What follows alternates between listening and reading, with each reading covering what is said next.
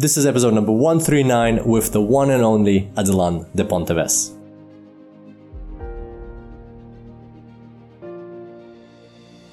Welcome to the Super Data Science Podcast.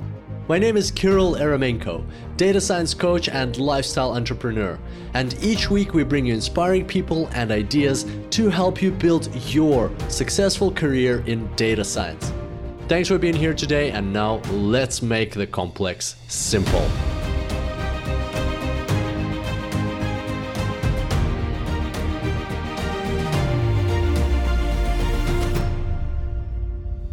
Welcome everybody to the Super Data Science Podcast. This is episode number 139 with your favorite guest, Adlan de Ponteves. Welcome, mate. Hi guys, so happy to be here again. It's so cool how you waved. Today we're back together. What is this, like your fourth episode? Yes, this is my fourth episode. Fantastic. And this time it is about blockchain. Yeah, but first, where are we today? We are in Switzerland, and each time it's funny, we are at different places, right? Yeah. So first time I was in France, you were in Australia. Second time, same. Yeah. Third time Portugal, and now Switzerland. Yeah, and we're in Switzerland because we've got something exciting we're working on. We started an AI consulting business, and we're here with our very first client. Mm-hmm. Like, we won't give away any details, but yeah, so it's something exciting that we're working on, and we're here. Very exciting, and no worries, it is still about AI data science, so we have a lot of interesting things coming up. Yeah, for sure. And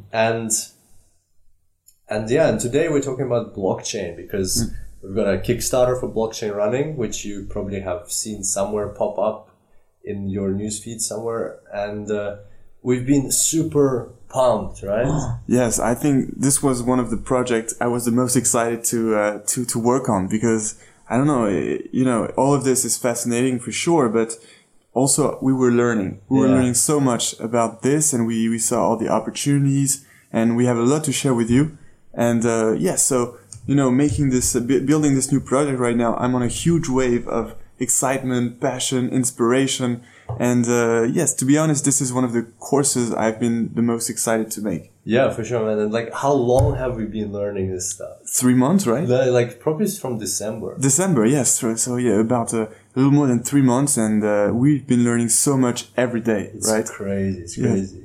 Like, I remember walking into it, like, I had no clue what a blockchain was and so on. I actually found recently, because I was moving my stuff out from an apartment, as I always do, like these moves just crazy all the time. But anyway, I found my paper, I wrote down on a piece of paper the questions I had initially going into like the world of Bitcoin and blockchain, just to understand it. And there were questions like, do non-mining nodes get rewarded for verifying transactions and things like that? Mm-hmm. And then for me, those are legit questions at the start. And then when I found that paper, because I was just throwing stuff away, and I looked at it and read them, I was like, this is such basic things, it's so interesting how deep you can go in a couple of months, or even weeks going into a certain topic. That's right. And you will see that this will happen the same for you. Right now, I don't know which level you'll be starting with, but in very few times, you'll see that you will get an expertise much stronger than you thought it would. Yeah, for sure. And we've been learning for 3 months about blockchain, and I think that's a very good thing to make a course, because we get through all the process of getting the details. We see what's important to understand, what's hard to catch at first when you get first into it, and therefore we are making this course right now. We are redoing the process of learning but teaching at the same time. And, that's very different from teaching a subject when you're an expert. Yeah. Because sometimes you can miss the important details of comprehension for the new learners. Yeah. And, this time, we didn't miss any detail, and we got the most important details. Exactly. It's like when we know we're still very fresh. We've just been through that process of learning it ourselves. So we know where all the difficult parts are, where all the underwater stones are, and what to look out for. And that's what we focus on in the explanations. And that raises an important point about education. Why do, teachers have to have so much experience in the subject, so much expertise? Because sometimes, that's what I say about the details. Sometimes they can miss the important tiny detail that is so obvious for them, but to share this to newbies in the subject. Yeah. So yes, that raises an important point. Why do the teachers always have to be such with a great expertise? Yeah. Okay. Well, before we go too far into the world of education, let's get back to blockchain. All right. So the question is, like, we've been hearing about blockchain all over the place, like Bitcoin, cryptocurrencies are on the rise, and so many projects are starting with blockchain. It's always in the news. But the main question is, like, why would somebody need to learn blockchain right now? Why is it an important investment of your time? Mostly time, right? It's because online you can learn things so cheap. It's mostly the investment of your time and focus. Why is it such an important thing right now? What do you think? Well, two things. First, blockchain is going to be all around the world. It's going to be present all around us. Yeah. So you need to understand it. Otherwise, you won't understand what's happening around you. That's the first thing. And then it's because it's crazy how many opportunities there are in the blockchain world, right? You can apply, we'll see, we will talk about this further in the podcast, but you can basically apply blockchain to a lot of industries, nearly all the industries. You can find an idea that combines the industry and blockchain. And for this reason, you have plenty of opportunities, and you can apply blockchain to your passion, to what you want to work on as a business. You can start a business. You can leverage blockchain for your actual business in your company and make a huge impact on it. So I think it would be a shame to miss this opportunity, because there is a lot to do. Yeah, and I like you constantly say, like, you're saying that, like, the Wild West. Can you say that? Oh yes, yes, it's my favorite phrase about blockchain right now. Blockchain is the new Wild West. It's like the internet in '93. It's you have a lot going on. It's not set 100% for sure, but you have several moves to make right now. It's the Wild West, and some are good moves, some are bad moves. But I think that there's definitely a great move is to educate yourself, right? Because the more you educate yourself, the more you will have chance to make the right move. Yeah, exactly. And to follow on what Adlan said about the different places where you can apply it, there's just a couple of examples. You can apply in logistics, real estate, food, transportation, health, finance, insurance, electricity, energy, pretty much anywhere. And we'll go through some case studies further down at the end of the podcast. We've looked some up and some that we like ourselves that we'd like to share with you guys. So and it's a very, very exciting world out there. And I think, like, to your point on how it's like the internet in '93, it's what I like also about blockchain is that, and unlike artificial intelligence, there is nothing super complex about it. That's right. There's lots and lots of little things that constitute blockchain. There's lots of different inventions or lots of different concepts that go into blockchain. But none of them are extremely complex to understand. None of them have super complicated mathematics. So essentially, anybody can get into that space if you dedicate the right amount of time. Like for us, it took 3 months, right? But once we have this course put together, it'll be much faster for somebody, and that's our goal, to get people all around the world into this space. It'll be much faster to get into it, and then you don't have to have a super difficult mathematical apparatus to apply these things. You just need ideas, and you just need to execute on them. So that's what I like about it. Absolutely, you absolutely do not need mathematics. You just need some good sense, and with this, you can go really, really far with blockchain. In our previous courses, we had some math, for example, to cover the neural networks, but this time it's really, really different. It's there's absolutely non-technical math, and so therefore, anybody can make a successful business into blockchain or make a successful blockchain transformation. Yeah. All right. Well, having said that, let's get started. What is blockchain? What's the definition of a blockchain, and how, like, we hear the word, we kind of understand a little bit that it's like a series of blocks one after the other. But let's dive into a bit more detail. Do you want to start? Sure. Okay. So before blockchain existed, you could store informations like transactions into a book or into a file, like a file that you have a database. that you have on your computer. But the problem with this is that, you know, the database could be modified. It was not 100% secured. You could hack it or whatever. And so blockchain was invented in order to store these transactions so that they cannot be modified. They're secured and that nobody can hack them. That's why you have this trust component in blockchains, in the sense that your information, the transactions that happened before, are totally secured. Mm-hmm. And so let's take the most famous example of blockchain, Bitcoin, and that's basically where blockchain is from. Well, in Bitcoin, you have the transactions between a sender, you know, the one that sends some Bitcoin, and the receiver, the one that receives the Bitcoin. And all these transactions are stored into some blocks that are added one after the other. And so the way the blockchain is made, you will understand the secret of how the blockchain works. But the way it is made is that you cannot change the history of the transactions happening over time. Yeah, exactly. And the way that works is through a cryptographic hash. Mm-hmm. So, and this is probably the key for blockchain. As soon as you understand this component, like everything else becomes much easier. So a cryptographic hash is like a digital fingerprint of any collection of data. So, for instance, you could take your name and calculate a cryptographic hash. It's always, well, if you take the SHA-256 hash function, then it's always going to be 64 digits long, 64 hexadecimal digits long. So it's basically just a number, a 64-digit long number, which is not in the decimal system, but in the hexadecimal system. So that's the way to think of it. It's a big, long number. And so you can take your name and you can calculate the hash. It'll be a 64-digit number. You can take, the whole contents of War and Peace and calculate the hash. It'll be 64-digit number. You can calculate the hash of a video over an audio of this podcast. You can calculate the hash, because ultimately this podcast, for instance, is a collection of ones and zeros. So as soon as you put them through that cryptographic hash function, you'll get this digital fingerprint, which is a 64-digit number. So the key here is that any collection of data has its own unique, unique is a bit of a stretch. It's not fully unique, but it's almost unique. Like fingerprints. People consider themselves to have unique fingerprints, but 1 in 60 million people will have matching fingerprints. And so, basically any collection of data will have its own digital fingerprint, which is called a hash.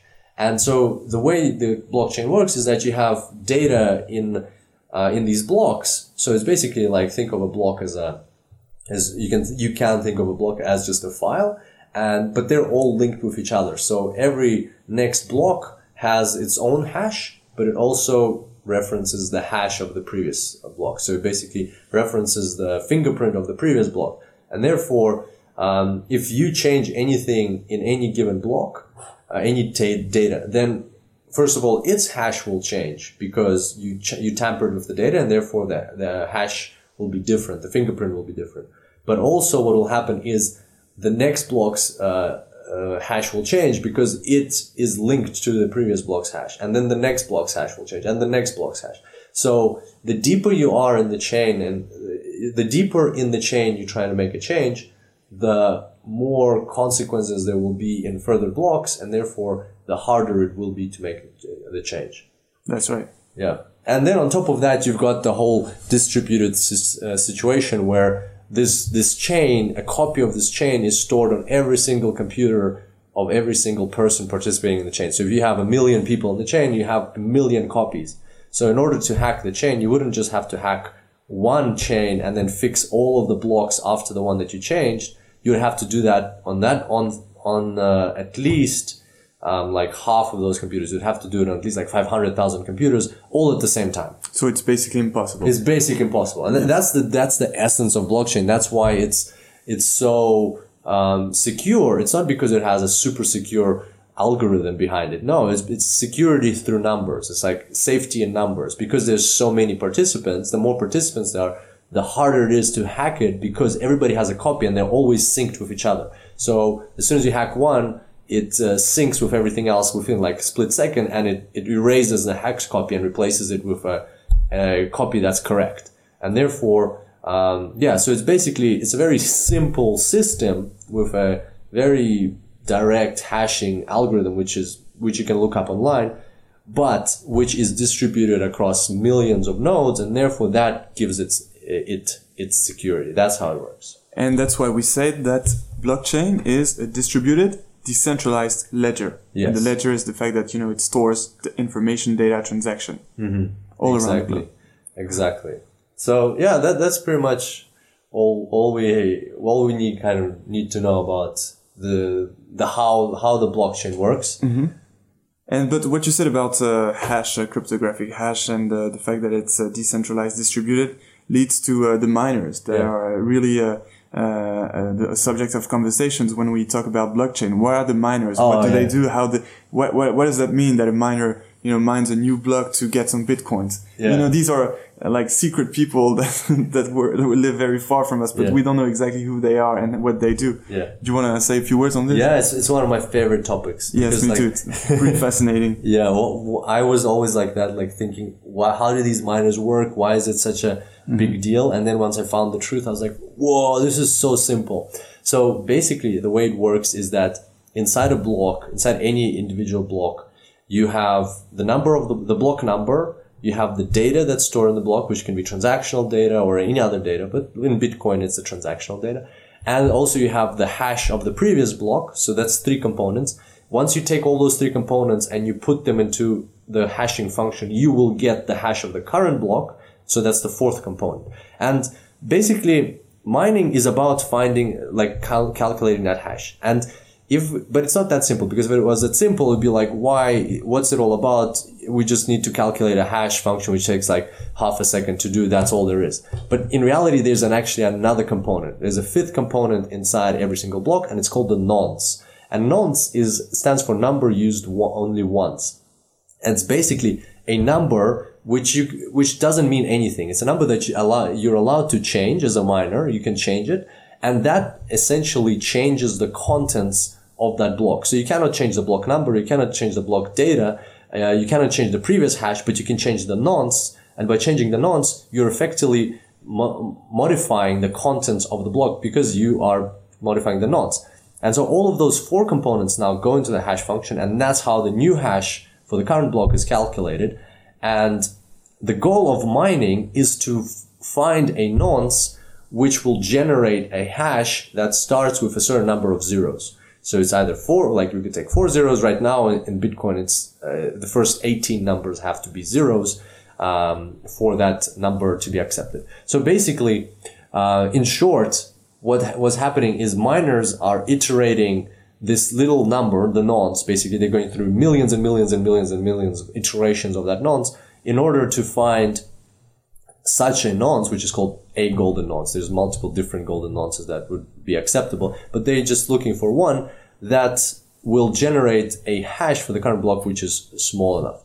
Why is that done? The only reason why that's done is to create this cryptographic hash puzzle that miners need to solve in order to be given the right to add that block to the network. Because as the network grows, you have more and more miners, and how do you decide who gets the right to add the next block? Well, it's done through this hash puzzle, so whoever has more computational power will win this race. So it's basically like a lottery. They just keep picking it up. And speaking of computational power, we must specify that if you want to become a miner, you would need not only one super powerful computer, but several of them. And there are actually some warehouses of I don't know how many, like tens of computers, all connected to each other to mine a new block and get some whatever cryptocurrency. Yeah.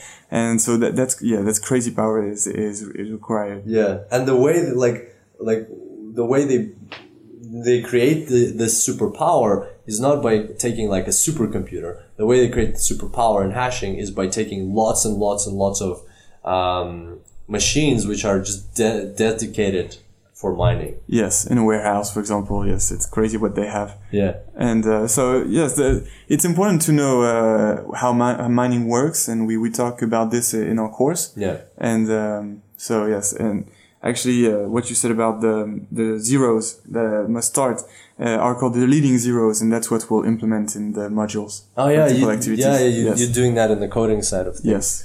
That's really cool, because you're doing 4 zeros? 4 zeros, yes, just two, so that everybody can mine it. Yeah, so it's not too difficult. No. And so the more leading zeros you are required, the harder it is. Absolutely, right? Yes. And that's how the Bitcoin monetary policy works. 18? You said 18? 18 right now, when I checked last. Yes. Okay, well, so that's kind of like a quick taste for what blockchain is. If you feel that it's a bit unclear still, there's lots of resources that are available. Apart from this, of course, course that we're creating, if you just want to find out about mining, like I'm also hoping to publish a blog on Medium very soon, writing that one now, actually specifically about mining, because it's such an interesting topic.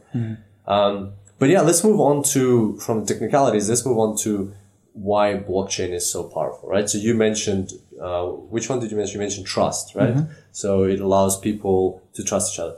Another one is intermediaries, right? So let's talk about that. What about? Yes, and it's funny, or not funny, but when someone asks me what is a blockchain, I always start by saying that the principle of a blockchain is that it removes an intermediary. Because, let's take the Bitcoin example again. For example, when you exchange Bitcoin, you do not actually need a bank to check if the sender sends the Bitcoin to the receiver and vice versa. Yeah. So the principle of a blockchain is that you remove the intermediary in the process, and therefore in the blockchain system for Bitcoin there is not any bank or intermediary checking the transaction, and so that's the important component of blockchain, which is called disintermediation. Did I say correctly? Disintermediation. Okay, and so that's an important point to get. Yeah, that's a good point. And like I like to take that example further to exchange of products and goods. And so, for instance, if you take eBay, right? So eBay is an intermediary that sits in between buyers and sellers. Why does eBay exist? Why can't we just buy and sell with each other? Why can't we host stuff? I don't know, like on a why does eBay take a fee? That's the main thing, right? Like, why couldn't eBay just exist as a place where we say, like, we have this, I want to sell this, and somebody wants to buy it. So, well, the main reason why eBay takes a fee is because they take some of the risk. And the risk is that if you send money to somebody and then they don't send you the product, well, then eBay is there to deal with that. So they will either follow up with that person, or they will refund you your money, and so on. And so they're taking a fee for being that intermediary, which guarantees that trust. So you can't just trust anybody on the internet. You can't just go and buy something from somebody you know. That's why eBay is there. Well, with blockchain, you can replace that, because what you could do is you could write up a smart contract type of an escrow thing on blockchain, and if somebody sends, like, somebody wants to buy a product, then the money goes into an escrow first, and then only once the product is shipped, after a certain condition is met, then the money will be released. And blockchain can facilitate something like that. So you could disrupt eBay or Amazon with blockchain, and why would it be like more lucrative for buyers and sellers? Because it wouldn't require any fees. It would just happen. It would just run in a decentralized manner on everybody's computer around the world, like collectively making a world supercomputer rather than on the Amazon or eBay servers. Mm-hmm. And what's important to understand also about intermediaries is that this particular component solves the double spending problem. It's the fact that when you send an object, by email, or like a document to another person, you have actually a copy of that document created.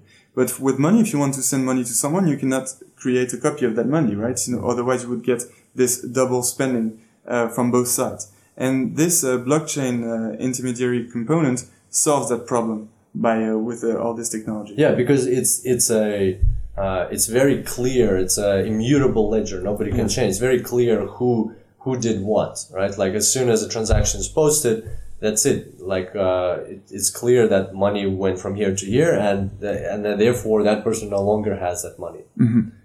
All right, cool. Then we have a third component, very important to understand as a pillar of blockchain. It's transparency. And so Kirill already mentioned or explained why there is this transparency component. It's because all the nodes in the blockchain system, that is decentralized, can see actually the blockchain.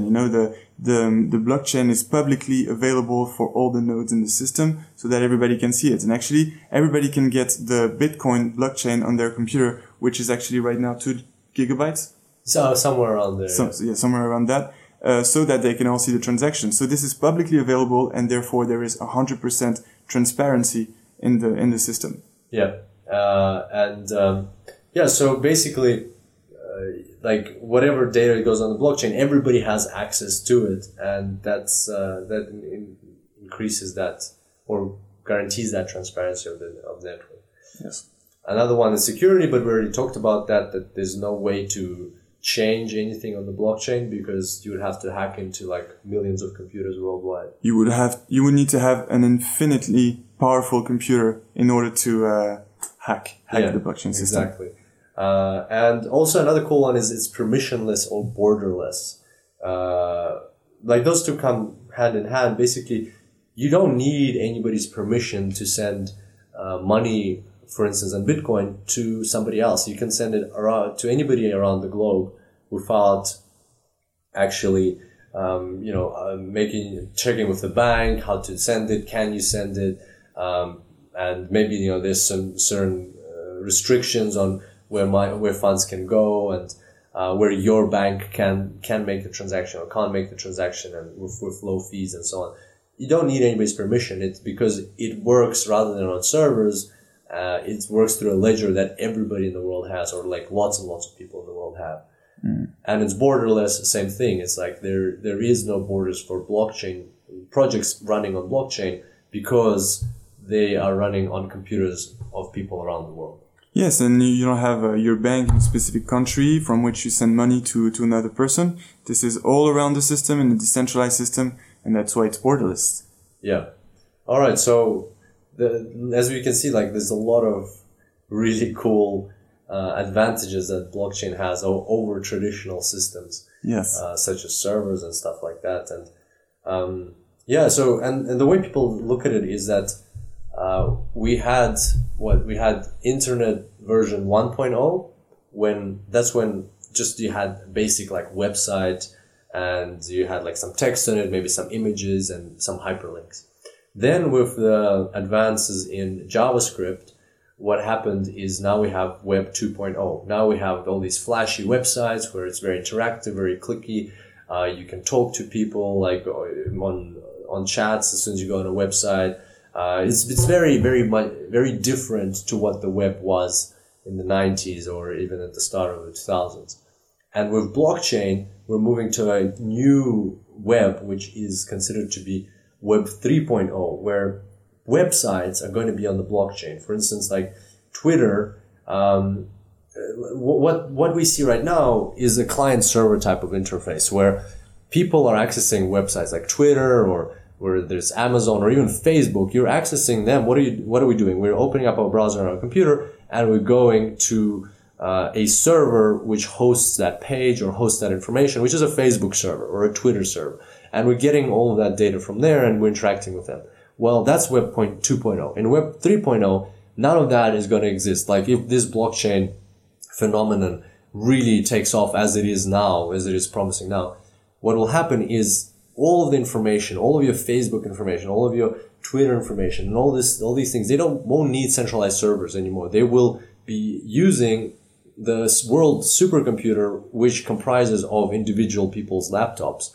And through the blockchain technology, that will all be linked up and everything will be happening on blockchain. So there won't be a company that holds these centralized servers where, they have control over everything. And that's why they can advertise to you and make a lot of money from your activities on whatever it is, Facebook or Twitter or LinkedIn. If it is all hosted on blockchain, then it all belongs to people, and therefore we can, have zero fees and not make everything free. And also we can not have any advertising and so on, and have control over our own data and our own, systems that we create like that. Yes, and by just what you said, we can see tons of opportunities, because you just mentioned an example of a centralized system that is about to be decentralized, in which will be Internet 3.0. But we realize that there are other tons of centralized systems or centralized processes in diverse industries. And therefore, if you apply that same reasoning to these other industries, processes that are centralized, well, using blockchain, you can decentralize them and make them even more efficient. And that's why there are tons of applications and opportunities in blockchain. Yeah, totally. Do you want to go through a couple of them? Yeah, sure. Okay, so we got that example. Like, we've got one in-depth example we want to walk through with you guys, which is real estate, and then we got a couple of specific case studies of how blockchain has been used. Mm-hmm. Where do you want to start? Well, let's start, for example, with real estate. Yeah. Right.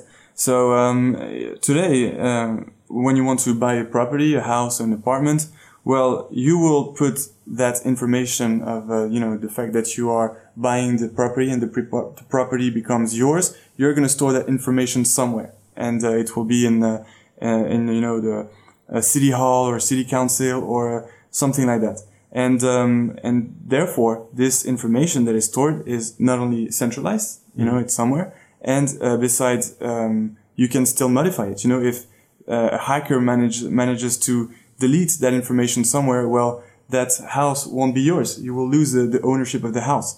And with blockchain, well, you can apply blockchain to real estate in the sense that you can store securely this information, the fact that you bought this new property, and in a way that you will always own the house, because this information won't ever be deleted, because it will be secured, safe in a block. Yeah, the blockchain. Yeah, exactly. And it's funny because, like, with these councils and these government facilities where they record who owns which property, still a lot of the time it's not just a database that you need to hack into, which is still possible, right? Or like delete something or modify it. Some of them use papers. Mm-hmm. Like that's right. A book. Yeah, a book, yes, that they put safe somewhere, but still, it's not very safe. It's much less safe than... it could like burn or something. Yes, it could burn. Anything could happen to it. You could tear the page that contains the information, the specific information that you bought the property, and then, yes, you no longer own the property. So that's not the safest way to record this kind of information. And like, I've heard crazy stories that, for instance, in Fiji, because of all of the hurricanes and all of the natural disasters that they have there, like these records, these databases have been so damaged that it's really hard to tell whose property you're living on, like who the house belongs to. What else? Like in South America, I don't remember exactly which country, and like don't quote me on this number, but I remember that there's a huge percentage, as far as I remember, like more than 50% in a certain place that of properties that don't have the correct title. So people think they own a property, but they actually don't. And one of my favorite examples is during the GFC, the global financial crisis, the Bank of America would rock up to properties and do a foreclosure, to like close it down, to get the money, to take over the property and so on. They'd rock up to properties that they actually didn't give a mortgage for. So they had no right to do it. But because these records are so like unsecured and non-tamper-proof, that happens. Yes, that's a crazy story. And do you know how many transactions of properties over 40,000 pounds happen in the UK every day? It's around 100,000 per month. Per month. Yeah. Yes, and so imagine with this. Yes, that's over like 3,000 transactions per day. Yeah. So imagine with that number of transactions happening per day. Imagine the number of mistakes that is made. Crazy. It must be pretty high, I think. And so this blockchain system applied to real estate in the UK would definitely decrease the number of mistakes, and it would, we would not have this kind of problems ever. Yeah, and I think I actually read a paper that I think I don't remember. No, they're trying it in Sweden. Already? Yeah, it's like it just makes sense. Yes. Right? Absolutely. It's so secure and tamper-proof. That's the main thing. Mm-hmm. Okay, so hopefully that puts it into perspective, like how blockchain can disrupt like a centralized industry, which isn't even commercial. It's not like Amazon or Facebook. It's just a government facility that where all this happens. And still, that's an example of a physical, something you see in the physical world, which is centralized. Let's talk about some case studies of how blockchain has already or is already being used in certain places, right? Yes. Okay, we've got what? We've got 4. We've got a medical example, we've got a file hosting example, we've got a supply chain example, we've got an energy example. So very diverse industries. Sit tight, grab a coffee or tea if you're not in the car or on your bicycle, and let's go through them. So this one. Yeah, let's just this one. Let's start with the health industry. So you have this this very good blockchain, I think, potentially. Oh yeah, disclaimer first, right? Disclaimer first. Okay. That the ones we're discussing here, they're supported by crypto by tokens, right? And so ICOs and stuff like that. We're not discussing them for those reasons at all, and we're just looking at them as case studies. So if you we're not promoting for you to invest into these tokens whatsoever. And moreover, we encourage everybody to be careful, right? Very careful. You know, it's very risky. It's actually even riskier to invest in an ICO than to buy some cryptocurrencies. Yeah. So be careful. We're just thinking which blockchains could have some potential and which ones are, good ideas to be applied in diverse industries. Yeah. All right. Okay. So do you want to start with the health industry? Yeah, let's go. So yes, there is this blockchain called medical chain. And that consists of leveraging the blockchain system to record all the information of patients so that doctors can access them in a much more efficient way than the way it happens today. So, for example, you can have this app which can connect from long distance a patient with a doctor, and using this blockchain technology that will secure all the information of the patient, they can exchange and they can consult a doctor from a long distance. And again, it uses all the pillars of the blockchain we mentioned. It uses security. Of course, the information of the patient have to be secured.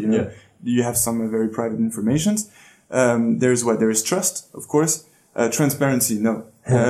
Not everybody will. So this is an interesting one, yes. You don't need to have all the pillars in every blockchain. Yes, and also very important, these people that create these projects, they really have to think through how to do it. So you're probably sitting there and thinking, wait a second, why would I put my medical information on a blockchain if it's transparent and everybody has a copy of it? Well, in reality, what would happen, and one of the solutions to this situation is you don't actually put the medical information on the blockchain. The medical information is still stored in the centralized database. But what happens with what the blockchain is used for is it will have pointers to your medical information. So you will have cryptographically secured pointers towards your information, and what the blockchain will record is who you provide the key to this information. So basically, if you choose a certain doctor in a certain hospital and you say, I want that doctor to see my medical information, then the blockchain will record that from this moment on, the doctor has been given your key to access this information, and they will have access to it. And then if you decide to take away the key, then again, there'll be a record further down in the blockchain which will take away the key. And that's what the blockchain will guarantee security of those permissions, yes and no permissions for people to access. And as Adlan mentioned, it's really great. It's really cool that it will allow doctors from remotely access your information. But even think about it, if you're in one hospital and you're treated in one hospital for 5 years, and then or clinic, and then you move to a different location, different city, and you go to a different clinic, how hard is it to move all your medical file? Really hard. Really hard, yes. And so with a blockchain solution like that, it's just a matter of scanning one barcode, and all of a sudden now all these other doctors have access to your information. Yeah, that's a great point. Yeah. And then we have another industry, which is, not an industry exactly, but file hosting. Well, you explained how we're going to go from Internet 2.0 to Internet 3.0 by going from a centralized system to a decentralized system. Well, the same thing can happen with file hosting. Right now, the files are hosted in a centralized system, in some servers, somewhere. And using decentralization and using the other pillars of the blockchain, you can have a much more efficient way to host the files and store them. And again, they will be secure. You know, some files are absolutely confidential and cannot be shared. Well, thanks to the security and trust pillars of the blockchain system, you will not only host your files in a much more efficient way, but in a much more secure way where you can trust the system. So the name of the blockchain for this is called SIA. And I don't know, do you want to say a few words about this? Yeah, very interesting. Like I read a blog post by the founder of SIA on Medium, and yeah, he's got an interesting perspective on things. And like the idea behind it is it's like kind of like Uber, but for your hard drive. Like how many computers out there, how many laptops exist out there? Millions, right? If not hundreds, probably hundreds of millions. And how many of these laptops have in aggregate, what is the total unused storage capacity on hard drive and solid state drives across these laptops? Like it's petabytes, it's thousands of terabytes of data just sitting there. Like if you look at your laptop right now, just go into the settings and see how much you're using. I think I have like 20 gigabytes free on my laptop, right? What if I allocate 1 or 5 gigabytes of that to a system like SIA, and I say, okay, well, anybody can store some of their files here, and I'll get a fee for it. I'll get a tiny little fee paid for it, and that way people can store data like that. And again, the challenge in front of the people in front of the blockchain developers or designers or the people of the idea is to how to use blockchain. Obviously, I don't want a virus on my computer. Obviously, I don't want anything illegal stored on my computer. So what they have to do is come up with a way that, maybe the file gets split up into three separate parts, and these parts get stored on different computers. Also, they have to come up with a fail-safe system that, like what if my laptop crashes? There has to be additional copies of that data on other laptops. So it's really interesting. Like blockchain is kind of like a framework, is a foundational part. And then on top of that, you have an idea of how to apply it. And, in the medical space, you apply it in one way. In the file hosting space, you apply it another way. And the cooler your solution, the more thought through it is, the more people will back it, support it, and the higher the chance it'll take off. Absolutely. And then there's this other idea, which I absolutely love, because it's about supply chain. And I've worked so much on supply chain in my engineering school, and I know... Really? Yes. What did you do? I didn't know that. In France, you study every subject, and supply chain is a big field of engineering. Therefore, you have to study it in case one day you have to optimize something that is related to supply chain. And there is a lot of work actually to do in supply chain, and it's all about optimization. So that's the problem. You have to optimize the path of a process. And the way to do this is absolutely impactful with blockchain, thanks to blockchain. So I'll give an example, and I'll give this example of blockchain that is having a great idea to optimize this kind of process. It's provenance. So why provenance? Provenance means where does a product come from? Oh, really? I didn't know that. You know that? Yeah, it's actually a French word. Yes. That's why they called it provenance. That's why they call it provenance. And you know how today when you buy a product, for example, a fruit, an apple, or some coffee, you don't always know where the provenance. Yeah, you don't always know where it comes from, and that's because you don't have this history of the process of how the components were added to each other, where they come from exactly.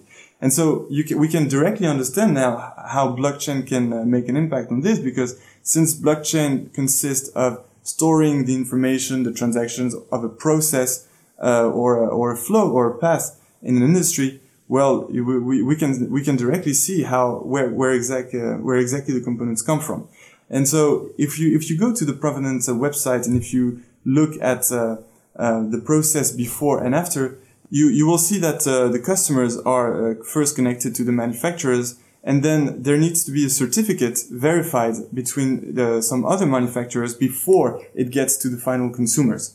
And so that was before. That's the actual process. But what's happening now, right? Yes, exactly. It's what's happening now. And therefore, it's not an optimized process, because if you manage to connect, the first customer to another manufacturer without having to follow this unique path, checking the certification of the product, where it's coming from, well, you can optimize the process of getting the product and getting the informations of where the components of the product come from. Yeah, so blockchain basically will give more transparency to this whole system. Absolutely, you will be able to see the provenance of the components of the product you're consuming. Yeah, and like living in a world where people are more and more concerned with, is this an organic fruit, or is this the coffee from the country that it says it's from, or is this, I don't know, like, is this cotton that my shirt is made from? Is it like, or was this shirt made in a sweatshop where the people are working for very low wages, or was it made in a proper shop where people are respected for their labor?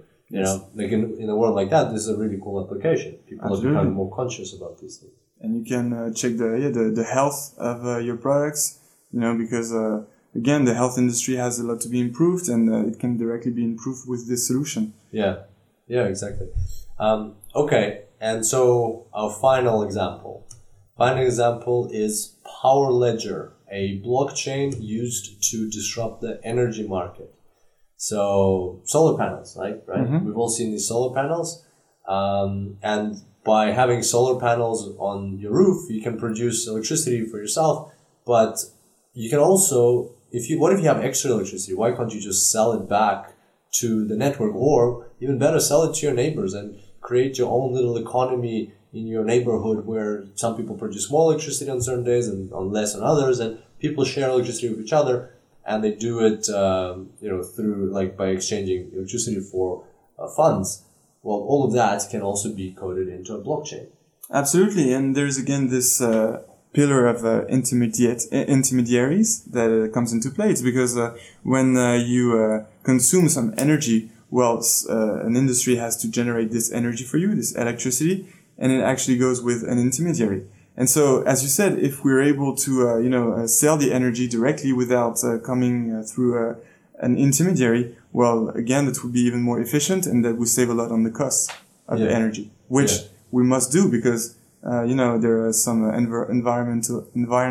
environmental concerns about this, and this would help a lot. Yeah. Oh, and then you could combine provenance with Power Ledger. Oh, yes. And you could come up with, like, even listening to this podcast, you could come up with a blockchain that certifies where the energy came from. Absolutely, right? Yes, that's a great idea. Is it nuclear energy? Is it coal energy? Is it green energy? Is it solar? Is it water?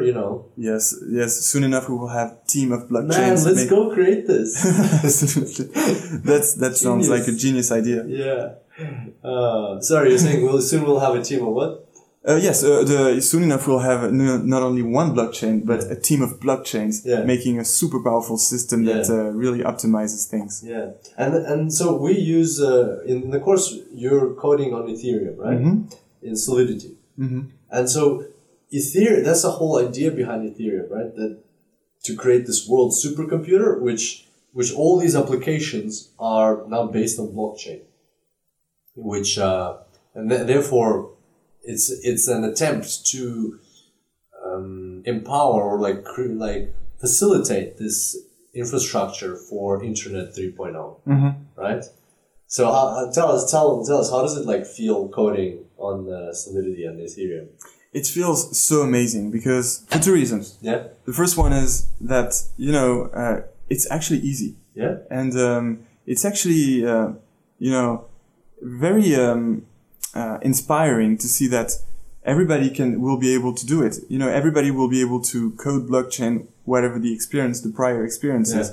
And that's what we are realizing right now at the time we're making this course. It's that the big difference between our previous courses is that you don't actually need some complex theory to implement what you're building. That is all the things around blockchain. And therefore, that gives us the opportunity to really follow the logical path of how creating a blockchain, because we can focus our comprehension of what we're doing while coding onto the blockchain. And that's really, really inspiring because, yes, everybody will be happy to see that they can build a blockchain, even if they don't like, or even if they don't have experience in coding. And the second reason? And the second reason is that, okay, sorry. I got lost. What was the question? You said there's two reasons why it's so exciting. Oh, yeah. So exciting. And the second reason, it's like that saying that in order to be successful, there's two rules to be successful. Rule number one, never give away all your secrets. Yes. And the rule number two, they just leave it empty. Okay. Because of rule number one, you shouldn't give away rule number two. Yes. All right. Well, what I'll say then about blockchain developers, why I think it is exciting. So I'll fill number two, if you don't mind, is because it's growing so fast. Like right now, if you go on Upwork.com, which is the biggest marketplace for freelance work in the world, blockchain had a growth of, I think it was like 5,000% over the past year. It's the one of the fastest growing in terms of demand, one of the fastest growing what are they called, professions there. And so more and more people are moving into blockchain, becoming blockchain developers in order to accommodate this demand, in order to help organizations that are looking for blockchain developers. And I think it's a great time if you're looking to learn a new skill. Blockchain developer on your resume will be very highly rated. If this trend continues, blockchain developer will be very highly rated in the years to come. Mm-hmm. And the second reason why it's very exciting, I suddenly remembered, yes, is that you can really see what you're implementing, because you have a lot of user-friendly interfaces that allows you to see what you built and in a concrete way. And we highlight this in the course. We really make a demo of what we're building so that you can really have a look at what you built. And sometimes you cannot do this because it's too abstract or it's too complex.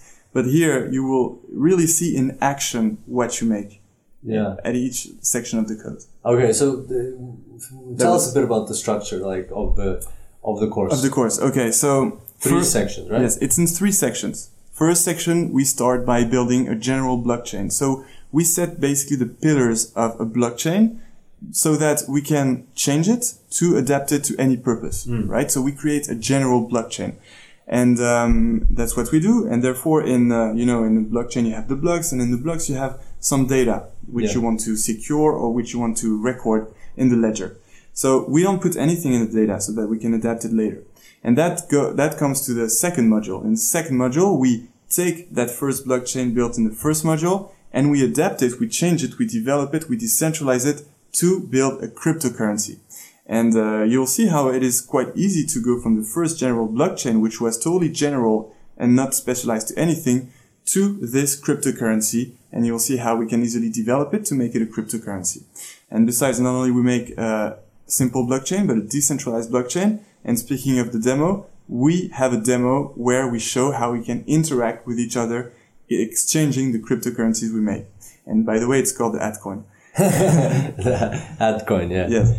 And so, this course is like a story, because the third module is the last part of the story. It's the last part of the journey, because we take this AdCoin built in the second module, the cryptocurrency, and we build a smart contract to do an ICO of 1 million of these cryptos.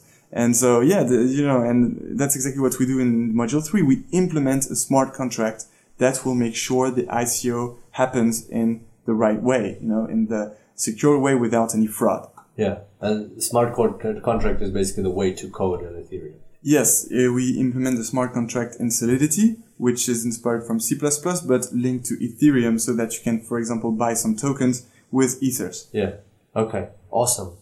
All right, so that's a good rundown of the course. If anyone's interested in the course, I hope you like this overview of blockchain. If you're interested in the course, you can find it on Kickstarter. Just search for it there. And that's pretty much it. Anything else? Yes, I couldn't stress enough that we were so excited to work on this project. It's not finished. We are making good progress, but we are really into the middle of the wave of excitement, and it will be the perfect wave to make a course. Yeah, for sure. It's going to be epic. But in any case, just look out for blockchain, look out for these opportunities, and see them when they come. This is an exciting time to be alive. It's a new era that's coming, and blockchain is empowering it. So be on the lookout for opportunities that come along. Blockchain is the new Wild West. Yeah, for sure. All right. Thanks, guys. Hope you have a great time and talk to you soon. See you guys.